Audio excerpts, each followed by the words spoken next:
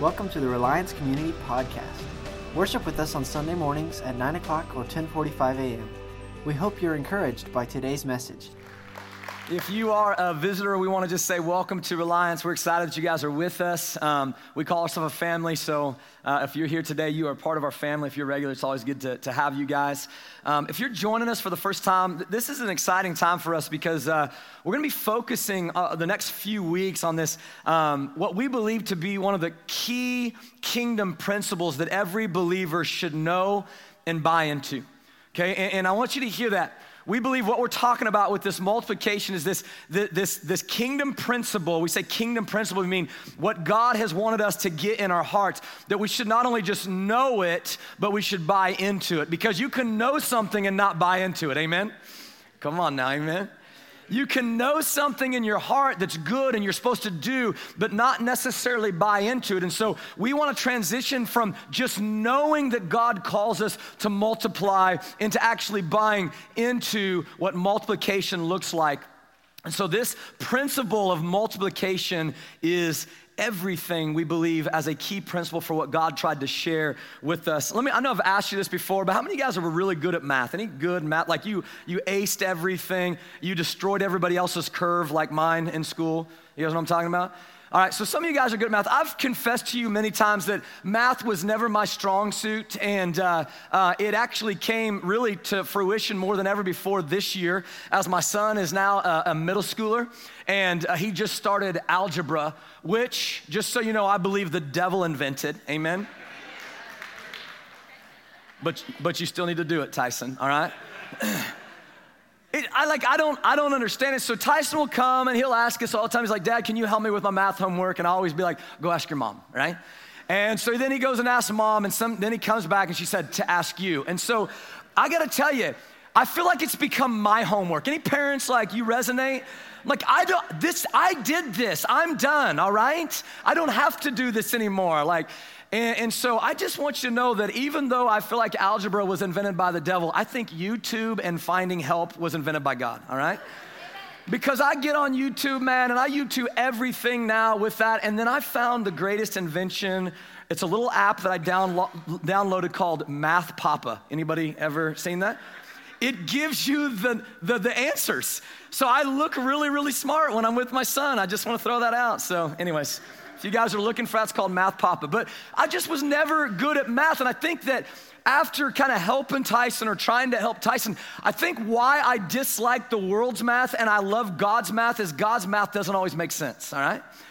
I think why I resonate so much with Scripture and God's math is that it makes sense to the kingdom of God. It doesn't always make sense to our world that we live in. In fact, so Jesus is like, I'm gonna feed 5,000, give me just a few loaves and a few fish and watch me work, right?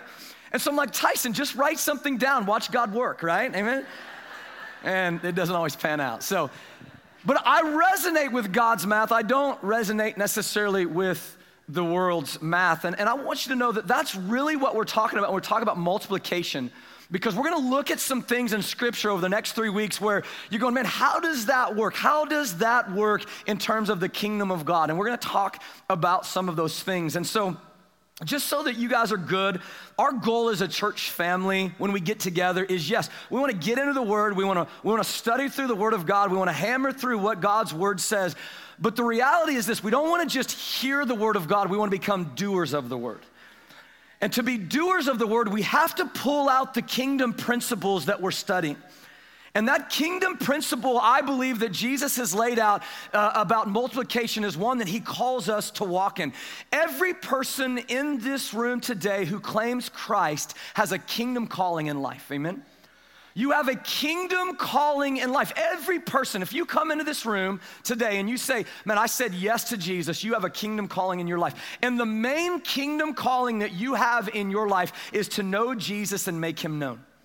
It's really not super difficult, all right? It's to know Jesus, not to know about him. It's to know him intimately in your heart and then to make him known. And all of us in that kingdom calling, we have different kingdom assignments. Some of you guys are maybe in ministry. Some of you guys missionaries. We see people in the business world. We see people in factories. We see teachers. We see doctors. We see lawyers, whatever. We all have these different assignments that we're in and that we're a part of, these different influences that we're a part of, but we all have the same calling to know God and to make him known. And this was the mandate that he put on the church that he calls his body. And so really today, I just want to challenge our hearts in some things and what this calling looks like. We're just going to kind of talk some baseline things and then get in a little bit deeper over the next coming weeks. But my whole goal is really to simply do this. I want to stir your hearts and convince you of something.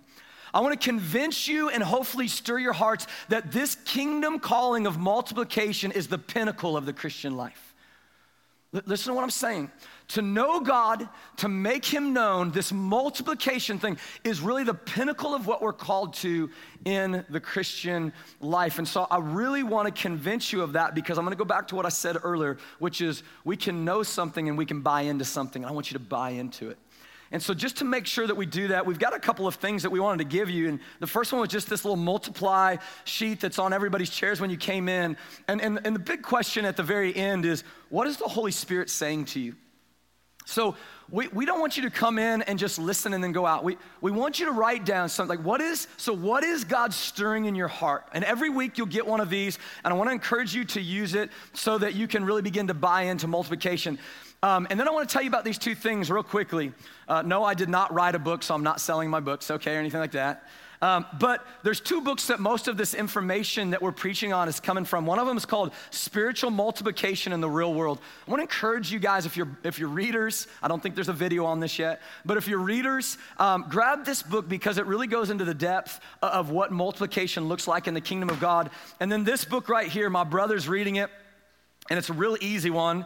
It's called What If Jesus Meant What He Said, all right?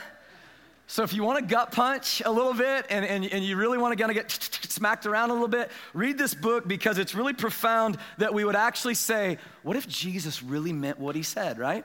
And so I want to encourage you, if you get a chance to check out those two books, they're really, really good, and you can contact me and I can tell you a little bit more about them. But this is really what we're after, and we want to go further into this identity of multiplication. I've shared this quote in here before, but I think it's important to hear it again when we talk about discipleship. And this quote comes by Neil Cole, and he says this: ultimately, each church will be evaluated by one thing and one thing only: its disciples and its disciple making. He goes on and he says this: it does not matter how good your praise team is. It does not matter how good your preaching is. It does not matter how good your programs are and if you have the greatest children's ministry and if you have the greatest youth ministry. It does not matter what your building looks like. It doesn't matter if you have fancy lights. It doesn't matter if you have the greatest landscaping in the world. None of those things matter. If your disciples are passive and needy and consumeristic and not moving in the direction of radical obedience, your church is not good. And I was like, oh, do I want to share that, right? Because it's tough. Because it's so easy to look around and see the outside and not always know what's going on the inside. It's so easy to look around and kind of look and judge the whole book by its cover and not really see what's going on in the depth of people's hearts. And I want you to know something, and we feel strongly about this. We don't believe that our goal is to entertain. We don't believe that our goal is to try to have the best program more than everybody else, and we're going to market it as the best program in the city. We don't believe that's our goal, but our goal is to make disciples who make disciples who make disciples. And I'll tell you why, because when Jesus comes back and the clouds rip apart, and however that looks like, again, I don't know what your theology looks like, but they're going to rip apart, man, and my God's coming, right? But when that happens, he's not coming down and going, your building looks amazing, right? The way you tied the brick in, it's fantastic. Like he's not looking at the landscape, all right? Because, well, it's shady around here, all right? He's not looking at it. But I promise you, he's looking and he's saying, are their hearts intentionally going after other people, loving people, radical obedience to me? That's what he's looking at. And so when we put all of our efforts into other things, we're simply not putting our efforts into the right things. I'm not taking away from those things. I'm not saying that we can't expand. I'm not saying those things. I am saying, though, if that's our attention and our efforts, we're putting it in the wrong things. Amen, church. And so when we talk about multiplication, this is really where we're at. This is really where we're at. And I want you to know that what we're passionate for is important. What we're passionate for tells us something about one another. You guys know I'm passionate for K-State, right? You guys know that? And Sunflower Showdown just happened, I'm just saying. All right, and so I love K-State football. I love K-State basketball. I went there. I just love it. And so I'm passionate, and I tell my kids all about it. And I'm like, you will go to no other school. This is where you will go. You will earn scholarships. You will do good, right? Not at math, but you will do good. And so I'm very passionate about those things. Well, all of my neighbors in my neighborhood are KU fans, all right? And these KU fans, they corrupt my 4-year-old little girl, okay? And they teach her rock, chalk, Jayhawk constantly. And I'm thinking about moving, I'm just saying. And so one day I walked by my daughter's bedroom, and she's in there, and I hear her going, rock, chalk, Jayhawk. And I came in nice and quiet, had a backpack. I put some clothes in it. I said, baby, you're out of the house, right? Just messing. She's only 4. If she was 5, she would be out of the house, all right? But she was just singing it, and I'm passionate for K-State, and my neighbors are passionate for KU, and so we're both like trying to tell them what they should, who they should like and things. Here's what I want you to hear, okay? Whatever we're passionate about, we'll pass on. Whatever we're passionate about, we're gonna pass on to somebody. So if we're saying that Jesus is everything in our life, that one day, man, like our life is not our life is the life of Christ, and that one day he's coming back for us. And if we're saying that he's the pinnacle of our passion, are we passing it on? Are we multiplying it? Are we sharing it with other people? And so our focus, as you heard in the video, kind of our theme that we're going off of is what Paul shares with Timothy in 2 Timothy 2:2. When Paul says to Timothy, you have heard me teach these things that have been confirmed by many reliable witnesses. Now teach these truths to others, to other trustworthy people who will pass them on to others. So you got Paul, who learned it, Timothy, who's learning it, that he'll teach to others, that he'll teach to others. So you've got 4 generations and on and on and on who will continue to pass this on down. Make disciples who make disciples who make disciples. And that's the heart of God. Make disciples who make disciples who make disciples. I want you to know me and make me known. And so I want to tell you why this is so important to us, church. And a lot of it, this is just going to be informational today. But again, I want to stir your affections in your heart because I believe it's so important for us. Before we talk about the calling of Jesus, and we're going to get into that in just a minute, there are 2 things that I want you to see. This is why this is so important to us. If you guys have your Bibles, go Judges chapter 2, verses 6 through 7. The Israelites have entered the promised land. They've cleared out all of the strongholds that were there, what God had told them they could have. They're coming into, they're excited, man. The land is flowing with milk and honey. Everything that God said, they've gone on this huge journey to make sure they can get their promised land. We pick up here in verse 6 in Judges 2, and he says, after Joshua sent the people away, each of the tribes left to take possession of the land allotted to them. Now look at verse 7. And the Israelites served the Lord throughout the lifetime of Joshua and the leaders who outlived him. Okay? So these men and women were serving the Lord, and it says, those who had seen all the great things the Lord had done for Israel. So there's 2 things that are happening here. One, they're serving the Lord, and they had, seen the things that the Lord had done. They had seen the things that the Lord had done, and they were serving the Lord. Joshua passes away, and we pick up in verse 10. Listen to what it says. After that generation died, another generation grew up who did not acknowledge the Lord or remember. Somebody say, remember. Remember the mighty things he had done for Israel. The Israelites did evil in the Lord's sight. Church, I want you to hear what happens. You have this generation who saw the things that the Lord did. And so they faithfully served God. And then instead of passing on those memories, passing on what the Lord did, seeing the Lord continue to work, they didn't pass those things on. So a generation rose up that not only did not see the things that God did, but they decided they weren't going to acknowledge or follow God now. Let me tell you why that's so important. Because it's telling you and I today that we have to continually pass on what the Lord is doing in our lives. Amen? This is why our witness is so important. This is why our testimony is so important. Because when we're passing on our testimony, we're telling people about what the Lord is doing in our lives. This is why multiplication and sharing with people what God is doing is so important. Church, this is key, and we have to recognize this. It is our responsibility.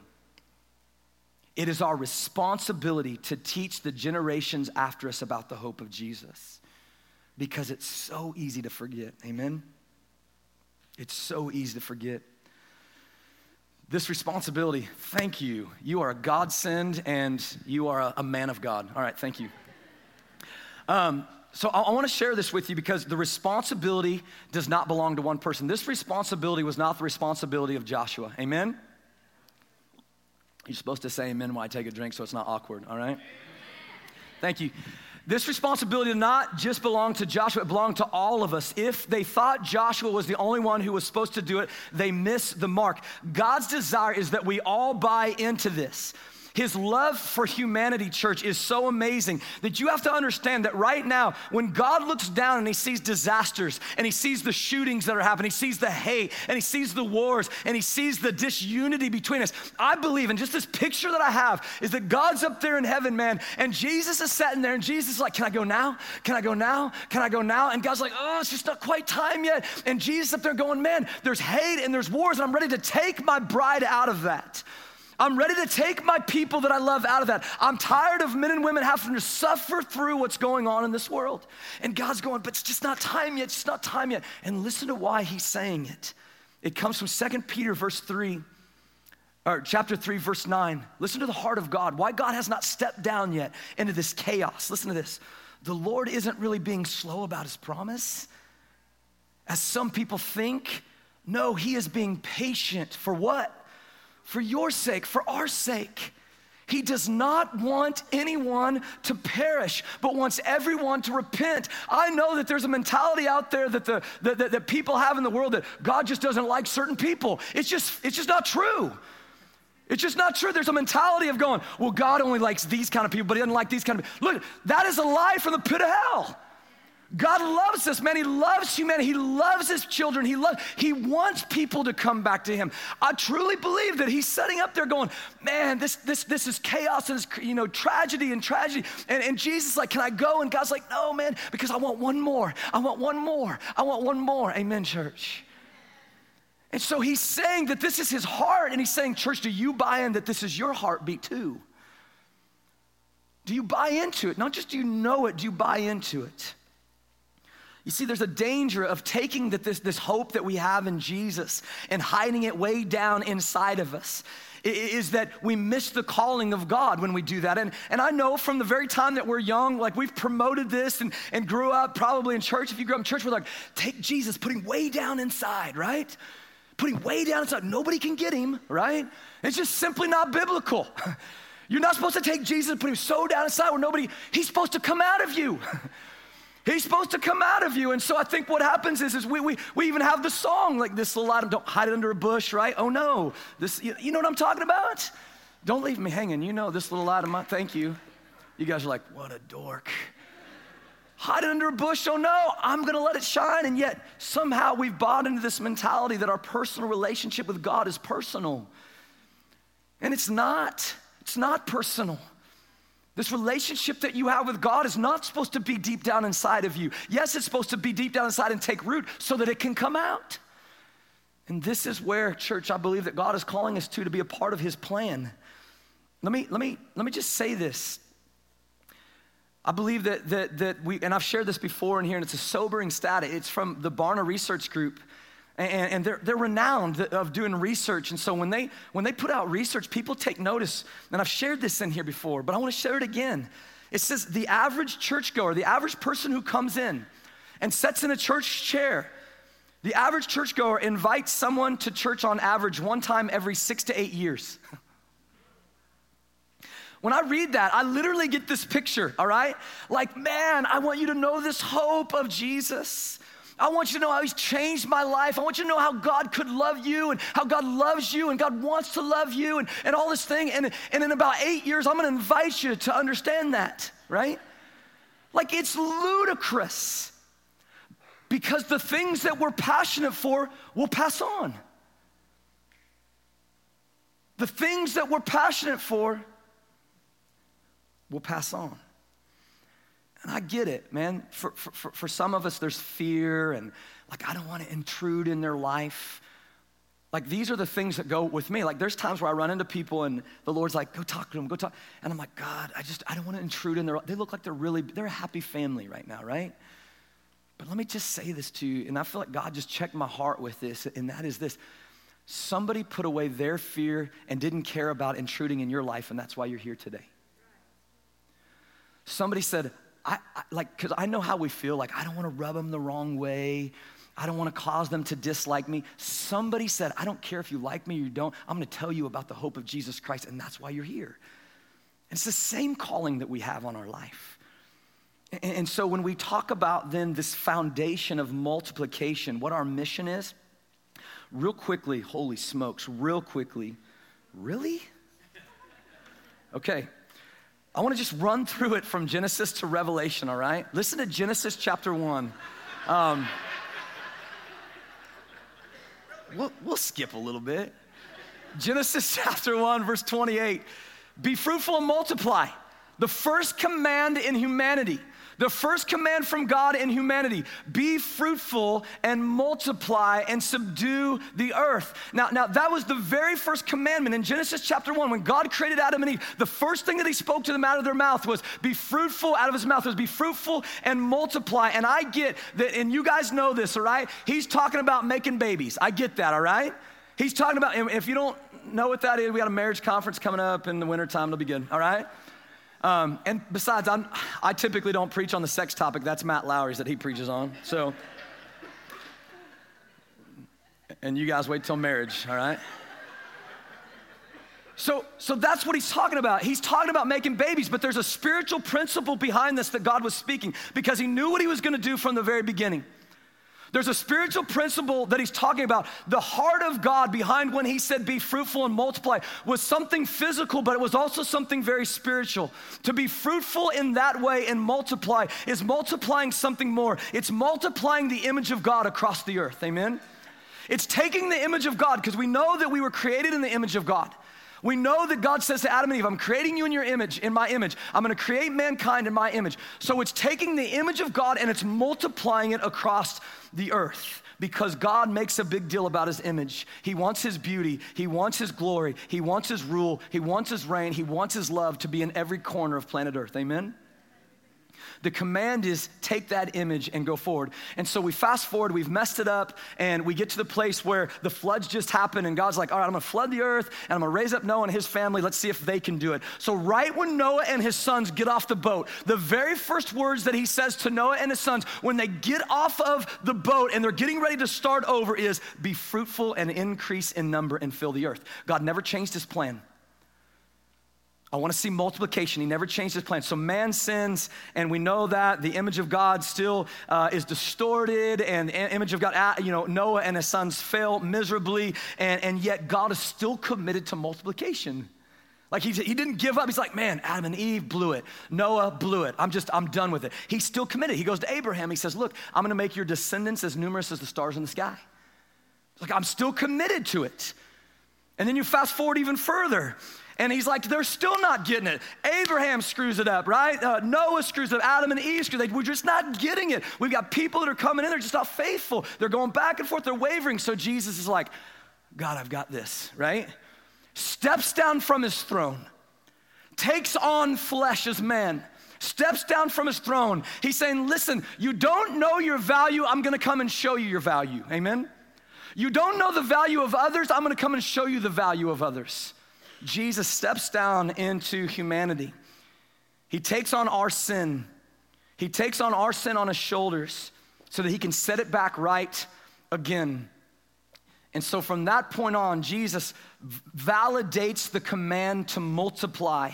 In Genesis chapter 1, when he dies on the cross and he rises from the dead, he validates the very first command God ever gave to humanity: be fruitful and multiply. And here's how he did it in John 12:24. Jesus says, I tell you the truth, unless a kernel of wheat falls to the ground and dies, it remains only a single seed. But if it dies, it produces many seeds. Listen to what he's saying, church. Through my death, it's going to mean more fruit in the harvest of God's world and God's kingdom. Jesus is stepping in on the scene, and he's fulfilling perfectly what Adam and Eve could not do, what Noah could not do, what Abraham could not do, and what you and I could not do on our own. And so Jesus takes it upon himself and says, now you're going to be my image bearers, and the Holy Spirit's going to be in you so that you can do it. Amen? And this right here is how the church began. That's why in Matthew 28, the Great Commission that he sends out, and he says, go and make disciples, go multiply, go multiply, go multiply. And so I just want you to know on a side note, Jesus did not have to start his ministry with 12 guys. He didn't. He could have just simply went around for 3 years and did miracle after miracle after miracle after miracle until the whole world came to know him. He could have done that. But yet that's not his strategy. His strategy was, I'm gonna take 12 guys and I'm gonna do some miracles that they can see, but I'm gonna pour my life into those 12, and those 12 then will change the scope of the world, amen? This is the model of Jesus, and so we've gotta ask ourselves, did he really mean it? Is this really what he meant for us? Is it supposed to be one guy who stands on a stage and preaches, and that's what's supposed to change things? Or is it supposed to be 300 in this room that change things? And I can promise you it's supposed to be 300, amen? And as you go through the book of Acts, you see the same thing, and you see that multiplication is part of the very essence of what it means to be a Christian and to be the church. And so I want you to hear this. God has a perfect strategy, and his perfect strategy is us. And I want you to hear this. Some of you are really struggling with that because you just heard perfect and us in the same sentence, amen? God has a perfect strategy, and his perfect strategy is imperfect people. God's perfect strategy is our imperfection, that he's going to use us. And it was not to raise up one awesome leader who speaks amazing, but a whole bunch of ordinary people who carry extraordinary power. To use a whole bunch of ordinary people who carry a whole bunch of extraordinary power in the Holy Spirit, who pray and give of themselves and suffer for the gospel's sake.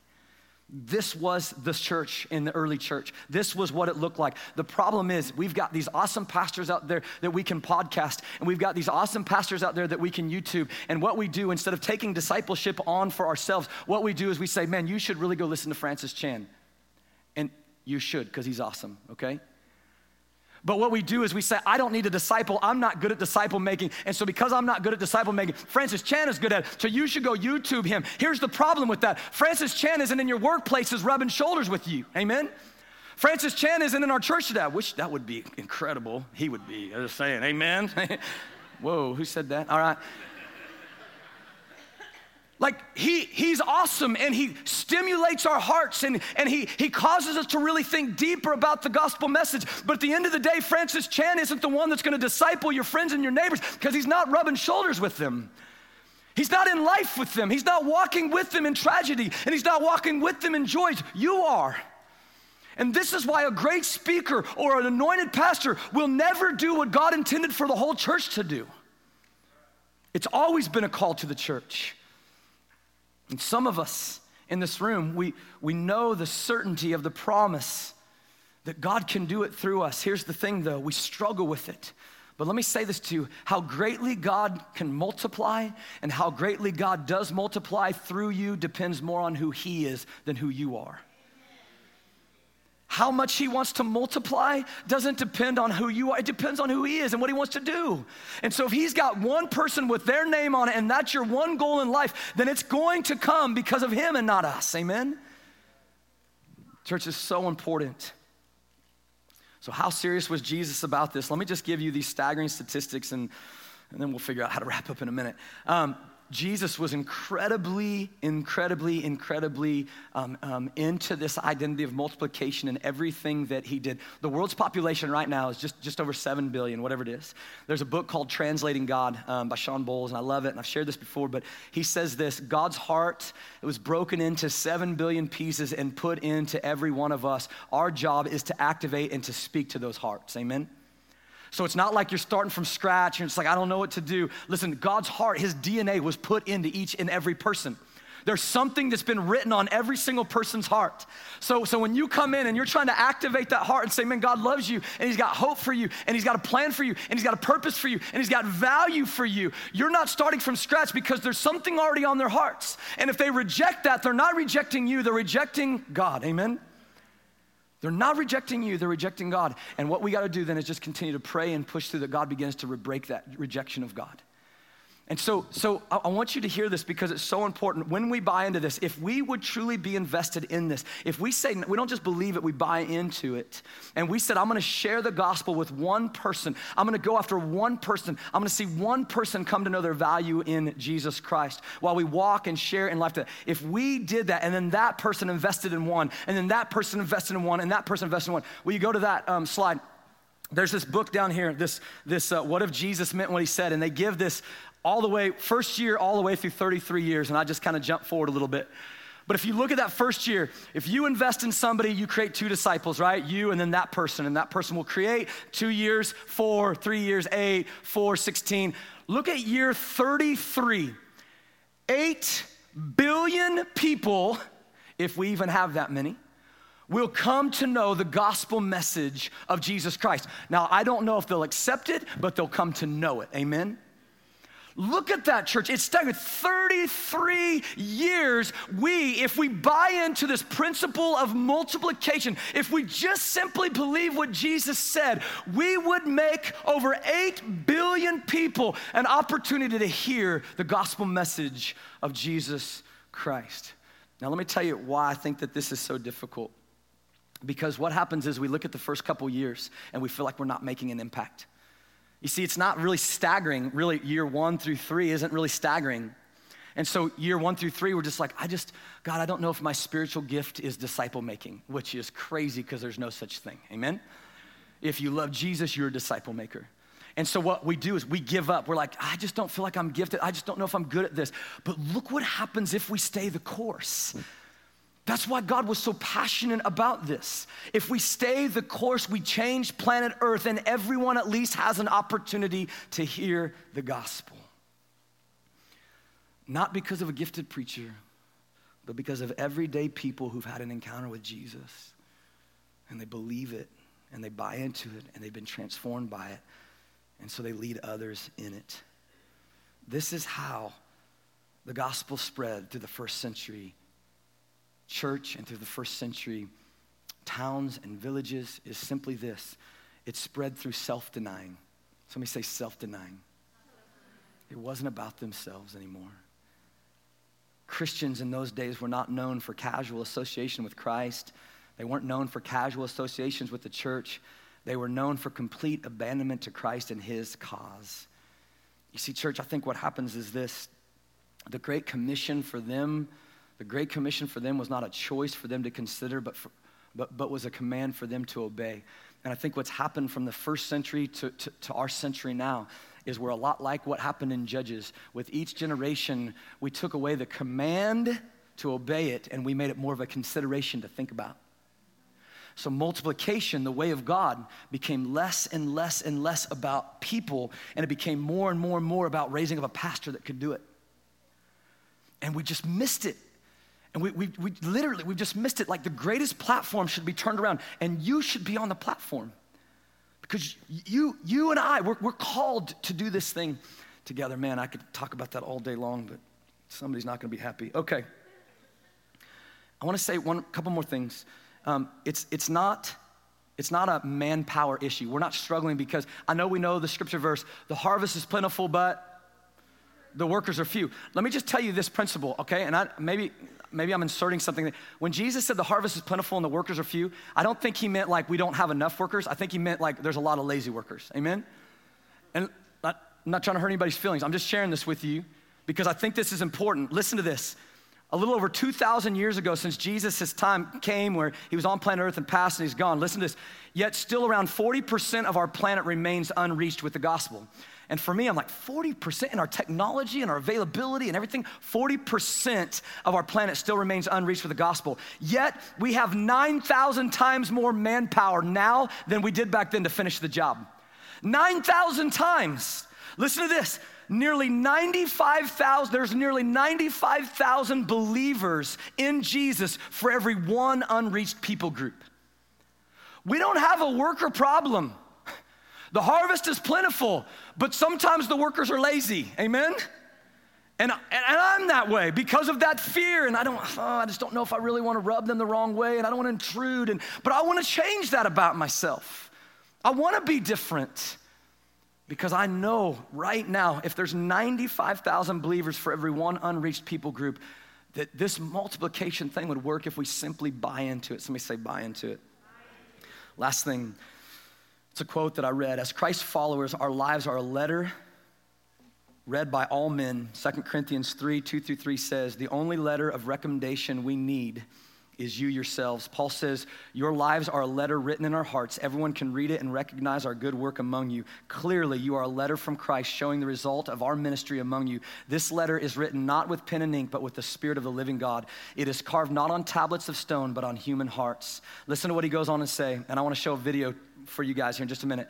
God's word does not say you should be a letter, nor does it say men should read your life. Rather, it tells us that you are a letter and they are reading your life. The singular question for me is this: what is the world reading in my life, Jesus Christ or me? Ravi Zacharias says this: many people say there are 5 gospels, Matthew, Mark, Luke, and John, and the Christian life. Unfortunately, most people will never read the first 4. Let me tell you what he's trying to say. Most people may not get into the Gospels right away, but they'll see Jesus in you. And so what are they reading in you? There's a question that we asked a guy, and we said, who impacted your life, and how did it really begin to change your life? And he shared a testimony of what it means when somebody impacted his life. His name is Graham, and we check out his video real quick. That's the key to multiplication, is that we all carry an aspect of God. We are all made in the image of God. My name is Graham Fowle, and when I think about the key people who have invested their lives into my life and really influenced me, one of the main things that they did that influenced me was just their motivation of love. Like, they truly loved me because of their love for Jesus. Like, you could see it in them, the transformation Jesus had done in their own life, and how then no matter what I brought to the table, no matter what I said, no matter what questions I had, what doubts I had, what sins I was in, it didn't really matter because they truly loved me. Like, they created this safe and non-judgmental environment for me to be with them in, that allowed me to take off all the masks that I'd ever put on, to take off all the religiosity that I had on. And they would love me, and they would accept me, and they were with me through it all, no matter what. And that was very key for me and very influential for me. And in that, they were just able to ask questions that broke through religiosity. Instead of just trying to teach me and inform me, they tried to find ways by asking questions that allowed me to see my real heart and allowed Jesus into that. And then lastly, because these people loved Jesus so much, they loved other people.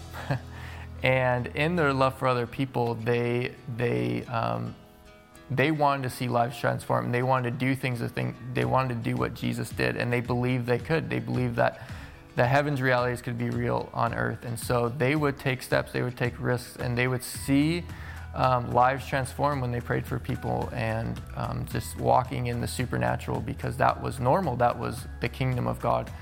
And so that was influential to me, because like, I want to do that. I want to do what Jesus did. I want to live the way Jesus did. And they were doing it for real. And it was exciting. And you know, when I think about everyone who has influenced me and invested in their life, like, they were all different.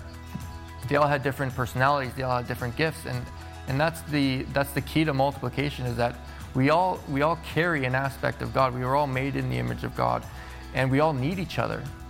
And people need what I carry, because I carry something of God, and just like we all do. And that's why we need each other. That's how we multiply, is by allowing other people to see us, to see that aspect of God that we carry. Amen. Amen. Did he do an awesome job? So good. But he said something key. We all carry an aspect of God inside of us. And listen to me, church. I believe our goal in multiplication is simply just to activate that. in the hearts of maybe those who've never even encountered him. And so this morning, I want to give you a challenge, and you can write it on your multiply sheet if you want to, or whatever it is. Chris Vallotton has a quote that he says, and I want you to hear this. He says, he who gives the most hope will have the greatest influence. When you start looking around and see everyone as part of his redemptive plan, you begin to fall in love. Man, I want to see people the way that God sees people, and I want to fall in love. I want to see every life out there as part of God's redemptive plan. Every life that comes to know him, I want to see it as like one step closer where God's going, man, here I come, I'm coming. Now it's time, I got one more. But it's not going to happen because somebody's preaching to you or even at you today. It's going to come because you buy into it. And so I want you to know, whatever your time looks like today, I think that this is the most important thing that we can do today. And so if you just give me this 1 minute, and that is this: who is it in your life that you need to burn the image in this year to say, man, I'm gonna pour my heart into that guy, into that gal. I'm gonna pour my heart into them. I'm gonna rub shoulders with them, rub elbows, do life with them, walk in their ups and downs. And I'm going to watch God radically transform their life, because I believe in this vision of multiplication, that in 33 years, 8 billion people can hear the gospel message. So who is it? And I'm gonna have you pray through that. And Brian, you can turn the lights down, and I wanna encourage you, prayer team, come on up. We're gonna sing this song. Prayer team's gonna come up. They're gonna be at the 2 crosses. And if you just need courage right now for that person that's being burned into your image right now, if you need courage to go and speak to that person because you're afraid, come and ask the prayer team to pray for courage over you. If you know that person's just a hard case, man, and there's like, man, you're just worried to go up to them, and you're just saying, God, I need you to soften their heart first. Man, take some time and pray with the prayer team that their hearts would be softened. If you've got something else that's just in your heart right now, come and pray with the prayer team. Let them pray over you. We need one another. But today I'm praying that person's image will be burned into your hearts, that you can begin this process of multiplication, because we believe it's a kingdom principle that the church needs to rise up and take hold of. Let me pray this over you guys today. Father, thank you in the name of Jesus today as we close out, Father, here in just a moment. I pray, God, that this image is burned into our mind of this person. And I pray, God, that image is so burned into our hearts, into our minds, because we have love for them, that we see them as part of your redemptive plan. They're not just a person out there. We're not looking to notch our belt, say, look, I saved one more person, I'm gonna move on. But God, we're looking to walk through life with them. So Jesus, we pray this over everybody in this congregation today. In the name of Jesus, amen.